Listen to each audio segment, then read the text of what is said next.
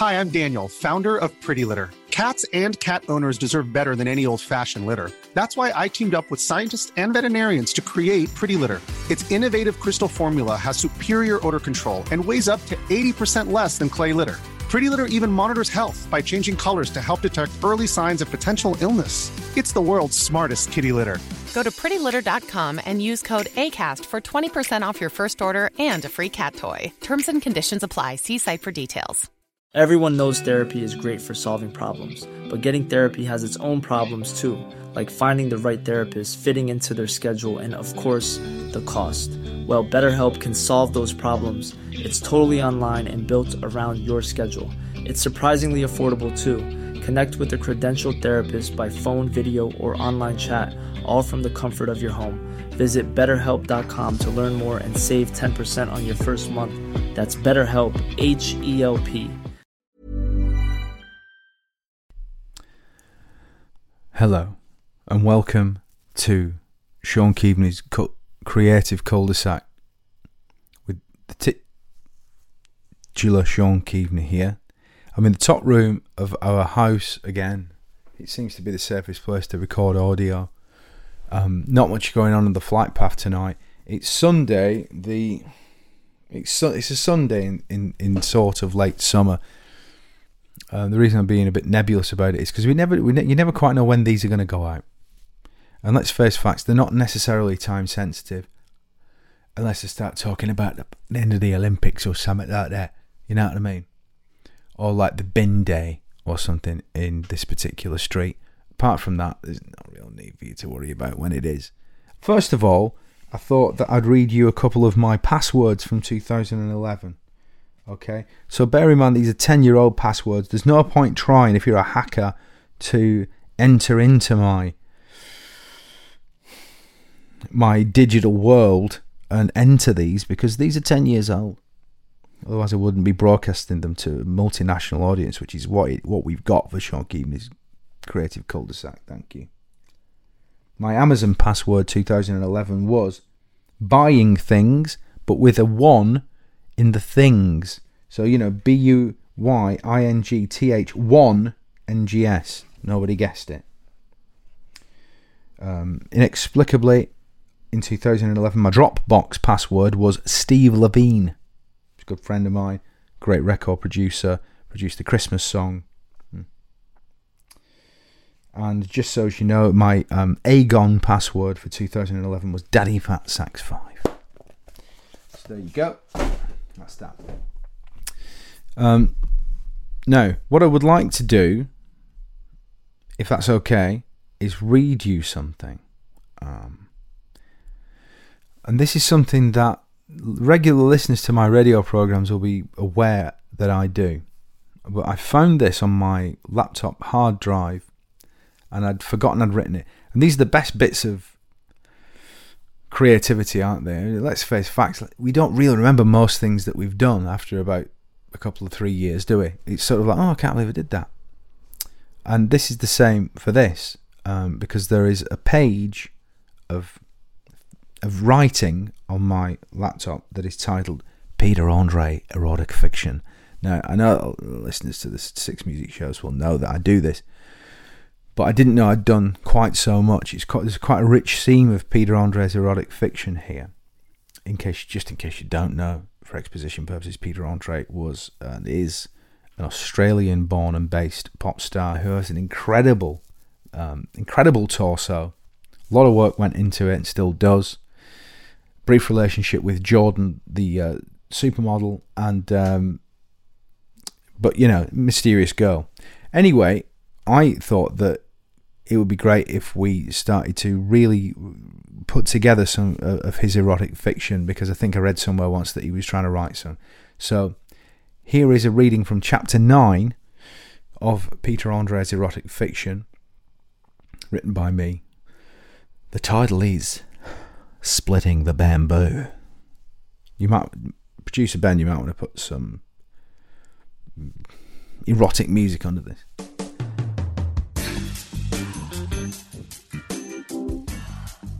Charmaine was nervous as she perched on the bed and waited for Andre. After all, She had only ever experienced sexual union with her first boyfriend, Rex, and due to his appalling habit of whipping down his jockey shorts, thrusting his micro-penis into her face and bellowing, "Make room for the mushrooms, girl!" she'd never really climaxed with a man before. As for Andre, well, he knew every trick in the book. In fact, he was the book. In fact, a library full of books about sex. In many ways, just to bring it up to date a little, he was like the internet of sex. As she waited for him, she started to become aroused at the thought of his body. As if chiselled from brown stone of some kind. She turned off blockbusters with Simon Mayo, which was killing the mood a little, and started flicking furiously, looking for an adult channel to stoke her insatiable inner fires. Hell's teeth, she was hot and steamy as an Aga. She was Lady Aga. She was ready, waiting, moistened and expectant. All of a sudden the door swung open, accompanied by the sound of the flushing dunny. "I'll give it 10 minutes, which is about no more than I'm gonna need with you, you dirty cow." So that's powerful stuff, innit? I don't know what I ever thought I was going to do with that, because it's too filthy for radio. When did I write this even? I think this is quite some time ago. So what I'm beginning to think is that I'm doing it just for my own personal pleasure. Erotic pleasure, possibly, I don't know, who could say. Now, for devotees of Shaun W. Keaveny on the radio and his 6 music breakfast and short-lived afternoon shows, I've got something exciting and special for you now. At the start of my tenure, I overuse that word, I understand that, in the afternoon, 1 till 4, which I believe I did my first one, not good English, on the 7th of January 2019, I very quickly started to talk about a thing that I'd done, which was the Book of Genesis, which was a book in which I wrote all my ideas for the show, Phil, Zara's ideas for the show, Matt's ideas for the show, and the listeners' ideas for the show. It was short-lived, like everything else I do, because I'm adult ADD. I ain't waiting for the diagnosis, mate. Don't be like that. I'll wait for the diagnosis, mate. I've got it here. The Book of Genesis. You might want to put a bit of reverb on that, Ben, because this is a really serious moment. The Book of Genesis. Here it is.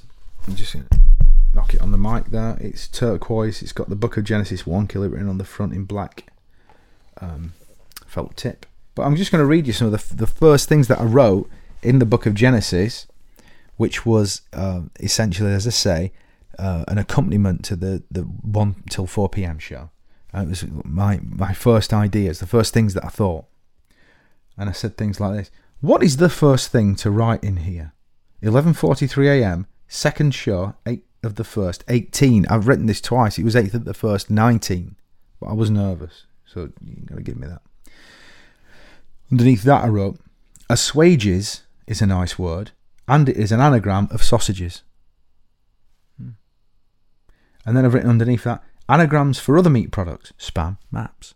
So again, it makes you think, well, why would anybody not want me to do 3 hours of broadcasting a day with this kind of mind? Underneath that I've written, Murray Lachlan Young, I'm talking about the great poet who helps us on the programmes that we do. Great mind, makes mine look like a piece of fat on a lolly stick. His idea, perfect as mirrors mine, what is this afternoon? Poem to try and crystallise it, essence he can weave. I mean, just slow down. Just slow down. So that didn't mean much, but underneath that, I remember writing this. I remember coming up with this idea. We never did anything with it. Pros and cons. Pros being Prose. And cons. And my idea, my pitch to Phil, producer Phil, was we get well-known hard men to read out bits of novels, and then we sort of started to tool about with it, and we started to come up with like fictional hard men to read bits of their autobiographies and stuff. I've written here, Terry Viaduct, ex-gangland killer turned florist, tells tales of life inside. So we didn't do anything with that. Well, we'll probably have more excerpts from that Holy Grail, the Book of Genesis, in future episodes. But just before I hand over to our unbelievably brilliant guest and me for today, you might notice that it's a bit of a non sequitur in a way. Like these bits are never fully connected up to the next bit. Sorry to let you behind the velvet curtain of podcasting. I just sort of record all these wholesale, and we bolt them on. A bit like one of those cut and shunt cars from the 80s that you used to get for 800 quid down the pub. Anyway, before we move on, I want to quickly touch on this thought which I had on my bike last week. I'm now entering into the podcast community, right? And you lot are probably already part of it. I'm quite new to it. And I've started to listen to different podcasts a bit more than usual. One of them is Mark Maron's What the Fuck podcast. I bet a lot of you are conversant with it already. He's been doing it for years. I had Mark on my programme about 3 years ago. I nearly gave him the flu just before he did a British tour. And I honestly felt like he was going to hurl me out of a window once he found out. He does a phenomenal podcast, as you probably know. He's just a great interviewer, and he's not frightened of sounding like he doesn't know everything about the interviewee. He's quite, I think a lot of us interviewers are kind of like, we feel like we have to already know everything about the person, and if we don't, we have to bluff it. He didn't give a fuck about that. He's like, so what the fuck? And then apparently John Lennon. Oh yeah, and I mean, he's like that. Anyway, cut a long story short, I was bashing through a lot of Mark Maron's podcasts, and having met him and stuff, I started to imagine him as being my podcast mentor, right? Because he's garrulous, he's funny, he's got that kind of New Jersey accent, that kind of thing, He's kind of New York, New Jersey, don't take no fucking shit. He's got a funny laugh. He does that. And I just thought he'd be a great mentor if I could have a mentor for podcasting, where he'd just tell it like it is, and he'd give me some stick and give me some shit and give me some advice, and it'd be great. And I started to go a bit down this rabbit hole. I started to imagine it. I started to have conversations between myself and Mark Maron on my bike on the way into work, which is I think a bit verging on mentally unhealthy. But what I would like to do here is caveat this with, there is no way that Mark would say any of the things that I'm about to say, probably, but it's helping me to mentor myself in the voice of an imaginary Mark Maron, who actually, when I do it, sounds a bit more like a shit extra from Goodfellas. So what? He does that, and that's not what he sounds like that. Doesn't sound anything like that at all. So what do you want out of this fucking podcast, Shaun? Well, I mean, I want some creative freedom. Yeah. What the fuck? I mean, WTF? What else? Everybody wants that. Every fuck's got a fucking podcast. What else? Well, I mean, I've lost a job, and I need to replace that income. Now you're fucking talking my language. I can fucking understand it. Money. You want fucking money? Yes. I want not just money. No, of course you want all accoutrement. You want to feel good. You want a standing in the community. I do want standing in the community, Mark. You're absolutely right. You want to be respected again, like you used to be. What do you mean? You know what I'm fucking talking about. You lost your job. Nobody gives a fuck about you no more. You want to replace that with something good. You want to be a big shot like me. Yeah, well, yeah, I want to be on the, Spotify recommends, I want that kind of thing. Of course you fucking do. But what you said before, what's the rewind? What was that thing? Money. The fucking money. You want the dough. Uh-huh. Yeah. So, how you gonna go about doing it? Well, I'm going to do this. I'm doing the podcast like you're doing the podcast. And what the fuck? Okay, what you gonna use to get your money? What do you mean? Well, how you gonna get your money? By doing the podcast. With what? With what do you mean? With a microphone? With what, you fuck? What do you do your podcasting with apart from all your fucking, your technology? What does it come out of? What do you mean, my mouth? Your fucking mouth. Yes, my mouth. Yeah, you got it. Yeah. What you gonna do, you pretty boy? You're gonna get your fucking mouth and you're gonna do blowjobs. What do you? I don't know what You're close to the Portsmouth, the Southampton, ain't you? That's what you're gonna do. What do you mean? You mean going sailors? You're gonna go down on fucking sailors with your pretty fucking mouth. That's what you're gonna do. $5 a head. $5 a head. There you go. You'll soon rack it up. No problem. You got lots of confidence. You'll meet lots of beautiful people. You're talking my language. Thank you very much. It's not been particularly helpful, Mark, but it was a great way to start the relationship and to check in. And who knows, maybe that's a little bit like The Sopranos, isn't it? With Gandolfini and his, but the other way around. So maybe something will flower there. I don't know. Anyway, we've done my passwords from 2011. We've done the Book of Genesis. We've done Peter Andre's erotic fiction. We've heard from Mark Maron. We'll be hearing from his lawyers this time next week. Let's now hear me and the guest on today's Shaun Keaveny's Creative Cul-de-Sac. Sack being the operative word. You want to get your fucking mouth and shut up.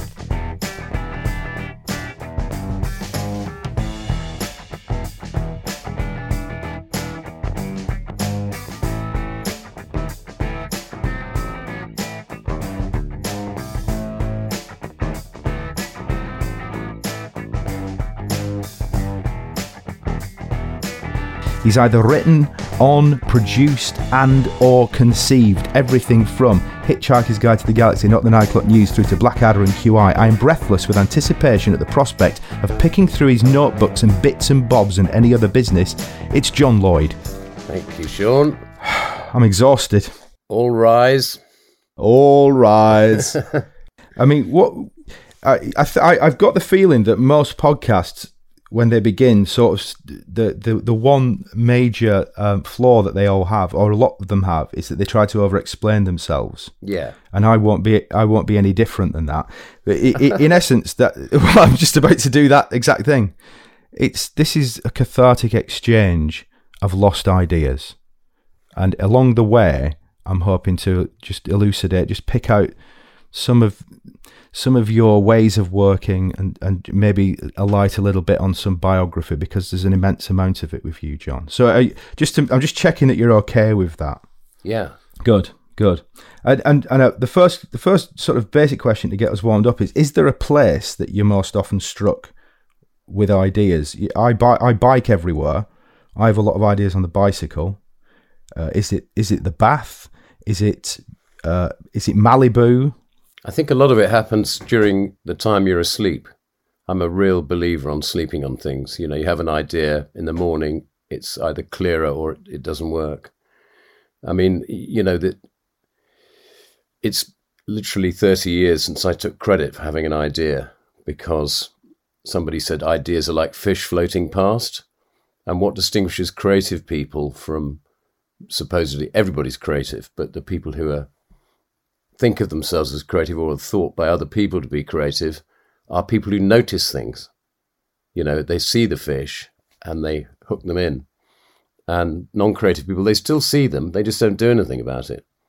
And that's, for me, you know, I know we're talking about our notebooks. You know, I've got hundreds of them from 30 odd years back. And to me, ideas come when they will. You can't force it. So when my wife, who's a really fantastic publisher and manager, says, well, you know, why haven't you done it yet? You go, well, I've sat and, you know, I haven't not worked, but it hasn't arrived, you know. And then suddenly there it is. It's like, I like to think of it as feeding information into a supercomputer. And yes, listeners, I am even relating my brain to a supercomputer.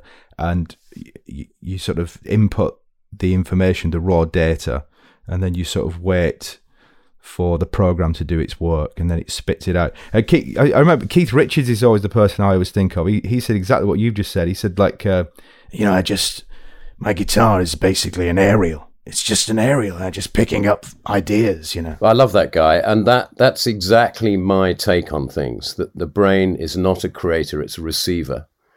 And this is, for 30 years, I've thought that, which is a very old idea, that consciousness is the ground of being and everything comes out of that. And this is, you've probably seen in the papers, panpsychism, cosmopsychism, this idea that they can't solve the mystery of consciousness because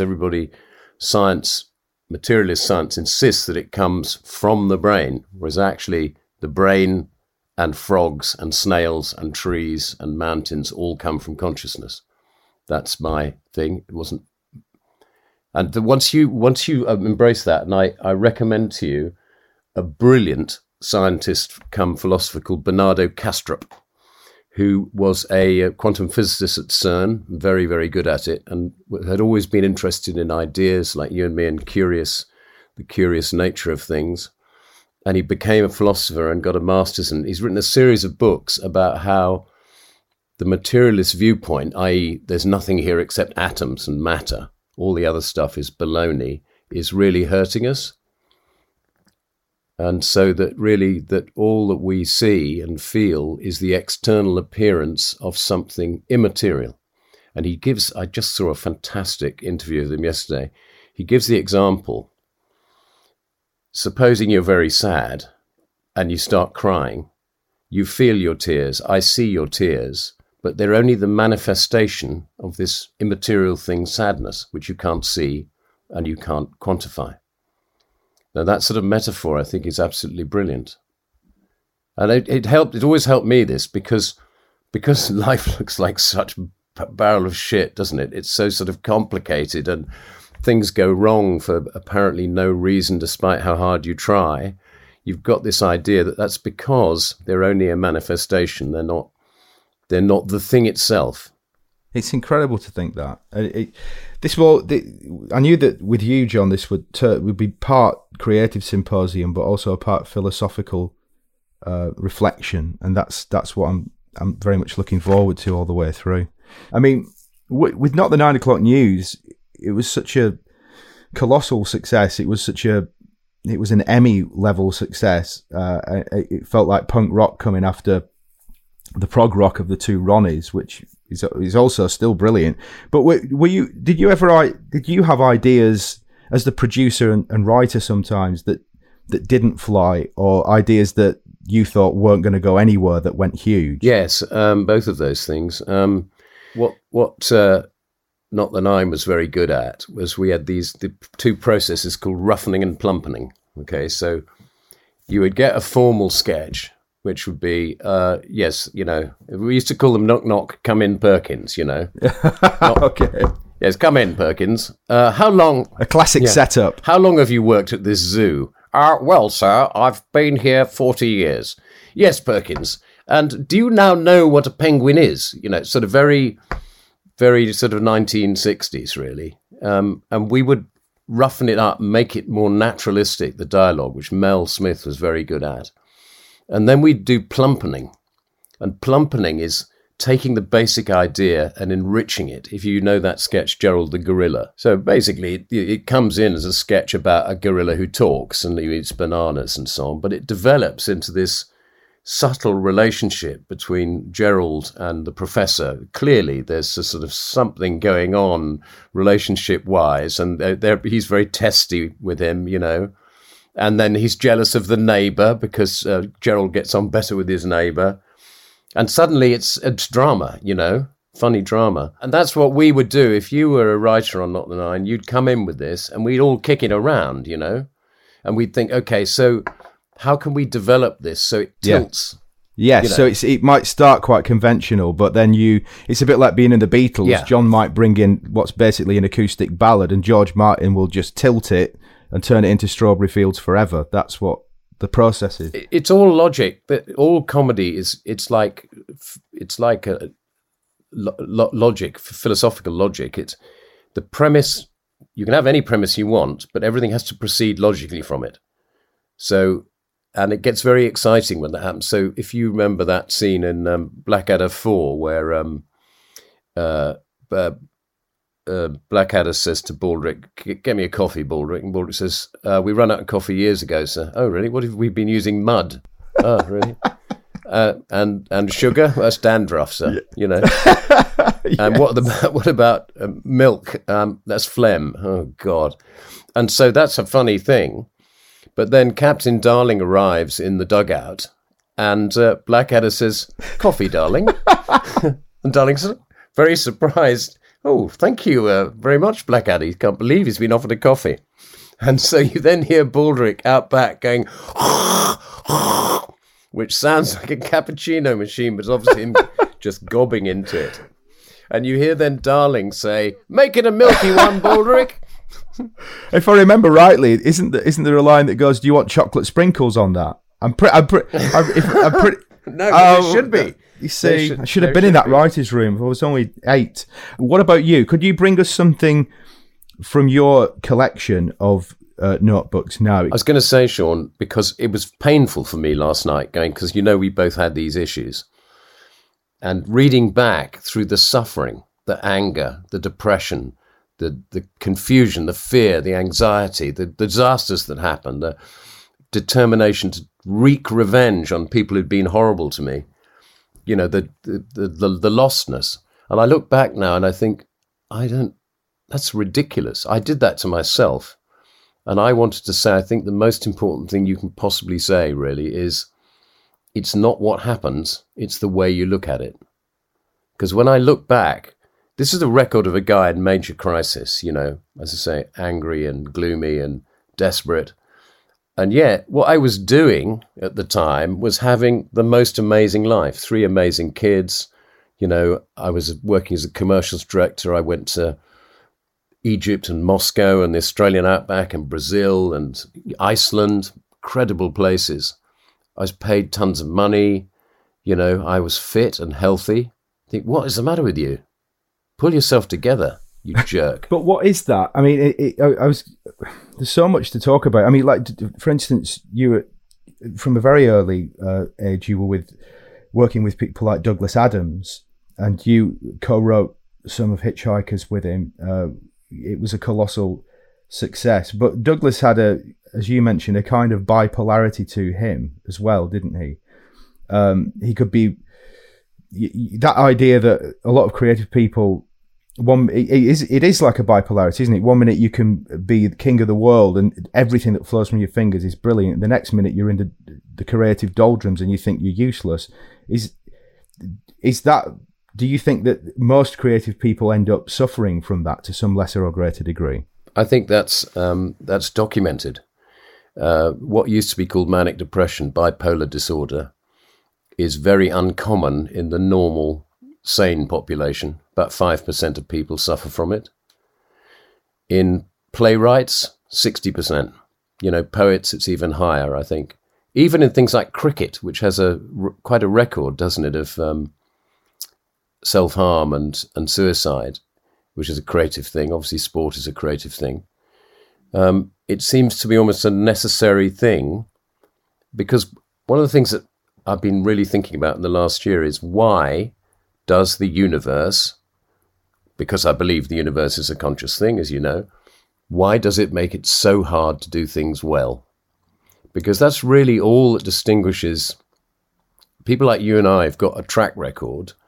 Is what is it really? It's getting up and turning up when you don't want to. Is doing the work that's very difficult, forcing yourself through all the misery and the kind of like, oh, I'm useless. Why did I ever agree to this? I'm so vain. Why did I even think I could do this job? And then you get lucky, and then something breaks through. It's like the steam off your cup of tea, though, isn't it? It's there. But it's off. It drifts, and then it's gone again. Well, let's go back to your notebooks. Could you give us a little excerpt from any of your vast supply? So this is just a random page that I found this morning. On the left-hand side, it says, "It's not the cigarettes I need to give up, it's the fear," which I thought was kind of interesting, because obviously the cigarettes are a prop for the fear. And then it's got this: rule 1, you cannot see most of what is there. And rule 2 is it's the other way up. Okay, I have a lot to say about it's the other way up, but I just want to think, in another notebook I found this thing that looks like the beginning of something, because you cannot see most of what is there, which is of what QI tells you, and what we know, that you can't see the substructure of an atom, or, you know, what's inside a tree or inside your head or my imagination. Can't see most of what is there. So it says this: the world is a vast child's picture. You have to find the bunnies hidden in it. There are billions of them hidden upside down in the trees. Here an eye, there a cotton wool ball of tail. There is another, disguised as a cloud. Find the bunnies. Jesus, John. That is QI in a nutshell, isn't it? This idea. What it reminds me of, what you've just said, is, and I've probably bored you with this before with my reductive approach to philosophy, but it's very much like if you are in a beautiful part of the world like Bora Bora and it's night time, staring at that night sky, when at first glance might not reveal too much, but the longer you stare at it, the more it becomes apparent, and that's a bit like you've just explained. That's what existence is like, isn't it? It reminds me always of Bill Hicks. You know, Bill Hicks started off as an and he sort of finished off as an extraordinarily angry person, and a polemicist. But he was also him and his friends would lie in fields and take mushrooms, and he was an extraordinarily spiritual person who, a bit like you, I think, felt that the universe was a conscious entity. What could you give us a little bit on that, actually? When you say the universe is a conscious entity, that it's almost like the universe is God in that sense, is it? Or what would your explanation of it be? Think of it logically. So we as far as we know, the way that planets form, leave the Big Bang aside for a second, is that you've got gas, you know, and this coagulates in some way through the force of gravity, and it contracts, and then it becomes, you know, a solid, and then it becomes rock. So you wind that back, you've got rock, you unwind it until it becomes gas again, and then what's before gas? Something has to be before there, and you know, where do the atoms come from? Well, you can't just say the singularity. The atoms themselves are made of quarks and leptons, and those are, we haven't got that small yet. We don't know what those are or what's in them, if anything. And then the obvious thing is, before that is energy, and before energy is consciousness. That's just like, it just gets thinner and thinner and thinner until, and then you say, well, how did consciousness get there? There's no answer to that, because consciousness didn't get there. It's what is. It's what always is, always will be, always was. And so then it becomes, of course, it sounds a bit religious, that, but then so's the Big Bang.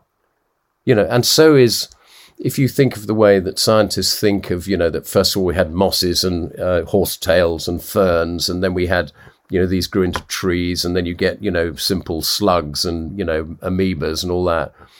It's just like, and God said, on the second day, God did this. It's actually also, it's very like Genesis. And the thing is that the consciousness is always there, is, you know, God is eternal. And the thing is that, it's the thing where I separate out from former religions, is I don't think there's anybody there to be worshipped, you know, because I think it's a misnomer. The meaning of the word worship means worship. It means respect. And respect for nature and the thing that is, I can absolutely do. I don't have a problem with that. It's just that I won't do any bowing down, you know. And because I don't think there's anyone there to bow down to. I think that if you think nature and mind and consciousness, we are privileged and grateful to be in this, you know, Meister Eckhart, the great, what was he, 14th century German mystic, used to say, if the one prayer you can say is thank you, that's enough. That's enough for me. That's what it does come down to, doesn't it? I find that myself a lot, especially on weeks when I'm struggling with things, is that you have to whisper the word gratitude to yourself a lot, because we all have to have that, because a lot of us are lucky, then we remember that we are. It reminds me also, trying to talk to the boys about my elder kids about life and consciousness and stuff, and they're sitting in the bath, and I'll say, that your arm is made of particles that were spewed out of the Big Bang. So there you go. That's the, everybody, like, your loved ones, your books, your laptops, all the same shit, isn't it? It's me. You're about to hear an advert. Now, if you want to listen to the podcast ad-free and my Friday radio show, all you got to do is sign up to the Patreon if you fancy, not if you don't. But if you do, the link is in the episode notes. Carry on. Cool fact, a crocodile can't stick out its tongue. Also, you can get health insurance for a month or just under a year in some states. United Healthcare short-term insurance plans, underwritten by Golden Rule Insurance Company, offer flexible, budget-friendly coverage for you. Learn more at uh1.com. Hiring for your small business? If you're not looking for professionals on LinkedIn, you're looking in the wrong place. That's like looking for your car keys in a fish tank. LinkedIn helps you hire professionals you can't find anywhere else, even those who aren't actively searching for a new job but might be open to the perfect role. In a given month, over 70% of LinkedIn users don't even visit other leading job sites. So start looking in the right place. With LinkedIn, you can hire professionals like a professional. Post your free job on linkedin.com/people today. Since 2013, Bombas has donated over 100 million socks, underwear, and T-shirts to those facing homelessness. If we counted those on air, this ad would last over 1,157 days. But if we counted the time it takes to make a donation possible, it would take just a few clicks. Because every time you make a purchase, Bombas donates an item to someone who needs it. Go to bombas.com/ACAST and use code ACAST for 20% off your first purchase. That's bombas.com/ACAST, code ACAST. I mean, it's about germs of ideas, this. What was the germ for something like Blackadder? Do you remember its evolution? This is a big question, really. Yeah. Again, it wasn't really working. When Ben Elton joined as the other writer, he said nobody likes the Middle Ages, all smelly. It's all about dung and stuff. And Elizabethan they like because it's, swords and sexy, yeah. And it's that idea of turning Edmund from a bit of an idiot to an extent to being the cleverest guy in the room, isn't it? That sort of turned it on its head quite a lot. Well, that's right, and that's quite distinguished about Blackadder, because most British comedy heroes are twats, That was good. But the other counterpart is, you think you're being original, but the same thing happens is there's nothing really original under the sun. You're really just, that says only 7 plots. So I think we are 3/4 of the way through the third series of Blackadder, and we thought, you know what this format is? It's Fawlty Towers in tights. That's what it is. Cleese is Rowan, and Andrew Sachs is Baldrick. It is, really, isn't it? It's just an exasperated person surrounded by idiots, or people trying to thwart his vainglorious ambitions. That's anything wrong with it, because it's not about the idea. It's about what you do with the idea. And what are you delivering? Are you delivering, freshness? Are you delivering insight? Are you making people feel better? All those things are good. That's really gorgeous. It's just been an incredible pleasure for me to talk to you and to have a sort of long-form conversation about all the things that we've discussed today. It's so obvious, though, to anybody that's even had a cursory listen, that we've got so much more to cover.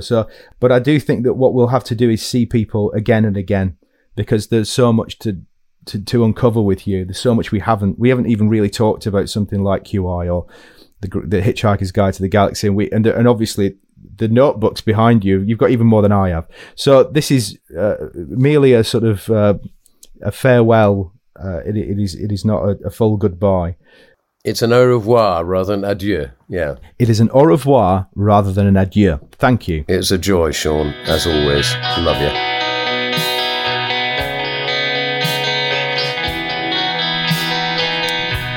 So, dear, as you said, reader, dear listener, I hope you enjoyed John and I having a lovely discussion.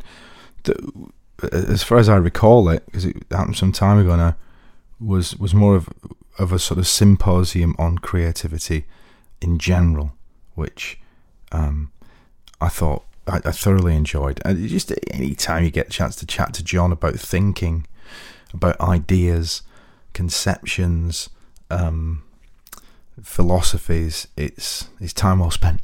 I hope you'll agree. So here I am. It's a Sunday night. I think I've done about 15 hours driving this weekend, back up and down to the lakes via my mum and dad's.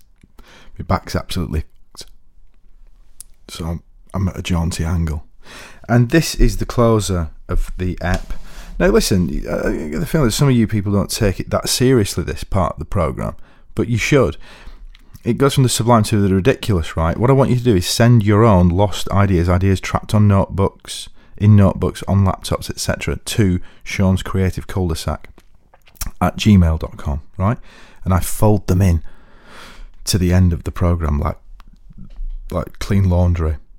But I seem to be getting either just silly ones or like really detailed 200-page novels and stuff. And I'm looking for some pay dirt in the middle there. That's what I think I'm looking for. This week is basically just you lot taking the piss. What's this one? I can't read that. That's far too long. Renzo says he's back. This is an idea I had a while back, and I think it's still fresh and ripe for monetising. It was inspired by the Antiques Roadshow, a nightly 5-minute catch-up show for programmes like Fake or Fortune, The Repair Shop, Homes Under the Hammer, Antiques Roadshow, etc. He's not taking it seriously, this. It's targeted at viewers who missed the shows and don't care about the journey, the provenance, or the overly long reveal, only the monetary value. Take Homes Under the Hammer. Utilising a series of fast edits, the viewer travels from the winning auction straight to shots of the undeveloped house, to immediate shots of the completed house, to how much they sell and profit for. Bish bash bosh, gone in 30 seconds, repeat but rest at shows. The title of the catch-up show, Much! Channel 4, 9:55pm. It could also work for soaps. I hope to develop this idea further and plan to hit the dragons in 2023 with my remote control that does the above with one press of the Much button on the handset. As always, I'm looking for backers, celebrity endorsement and club card points welcome. I don't know whether you're going to get that far with it, Renz. I don't like it, if I'm honest, if I can be completely candid with you, because again, if one thing we've got a problem with in this world at the moment is I forgot what I was going to say then. Anyway, attention, that was it. So, I don't know whether that's a good idea. Gaff says, I've written a children's TV show, this is more like it, about a pirate, who sails the oceans, kids like that stuff, fantasising about becoming a baker, this is good, and opening a shop in Luton selling sausage rolls and pasties. It's called Captain Eggwash. Another joke. What's this from Shaun in Harrogate? People are sensible, of course, in Yorkshire. It occurred to me, Shaun, these private number plates that people get, or vanity plates, it occurred to me that as the purchase of one of these items is presumably tied to a desire to be identified with your expensive asset, why not go the whole hog and erect a lit-up sign outside your house with your name on it? Did I read this one out from Danny in Burnley, who said I had a great idea for a transparent toaster so you could see if your toast was burning, but then I saw in a department store. So that's already been done. So I don't know what, not particularly great cache of listener ideas this week, but a couple of decent jokes, I think it's fair to say. If you are sitting on a potential gold mine, or at the very least an interesting idea that you had that's buried somewhere, you dig it out, you throw it to me at Shaun's Creative Cul-de-Sac at gmail.com. Let's get it on the podcast. See you next week.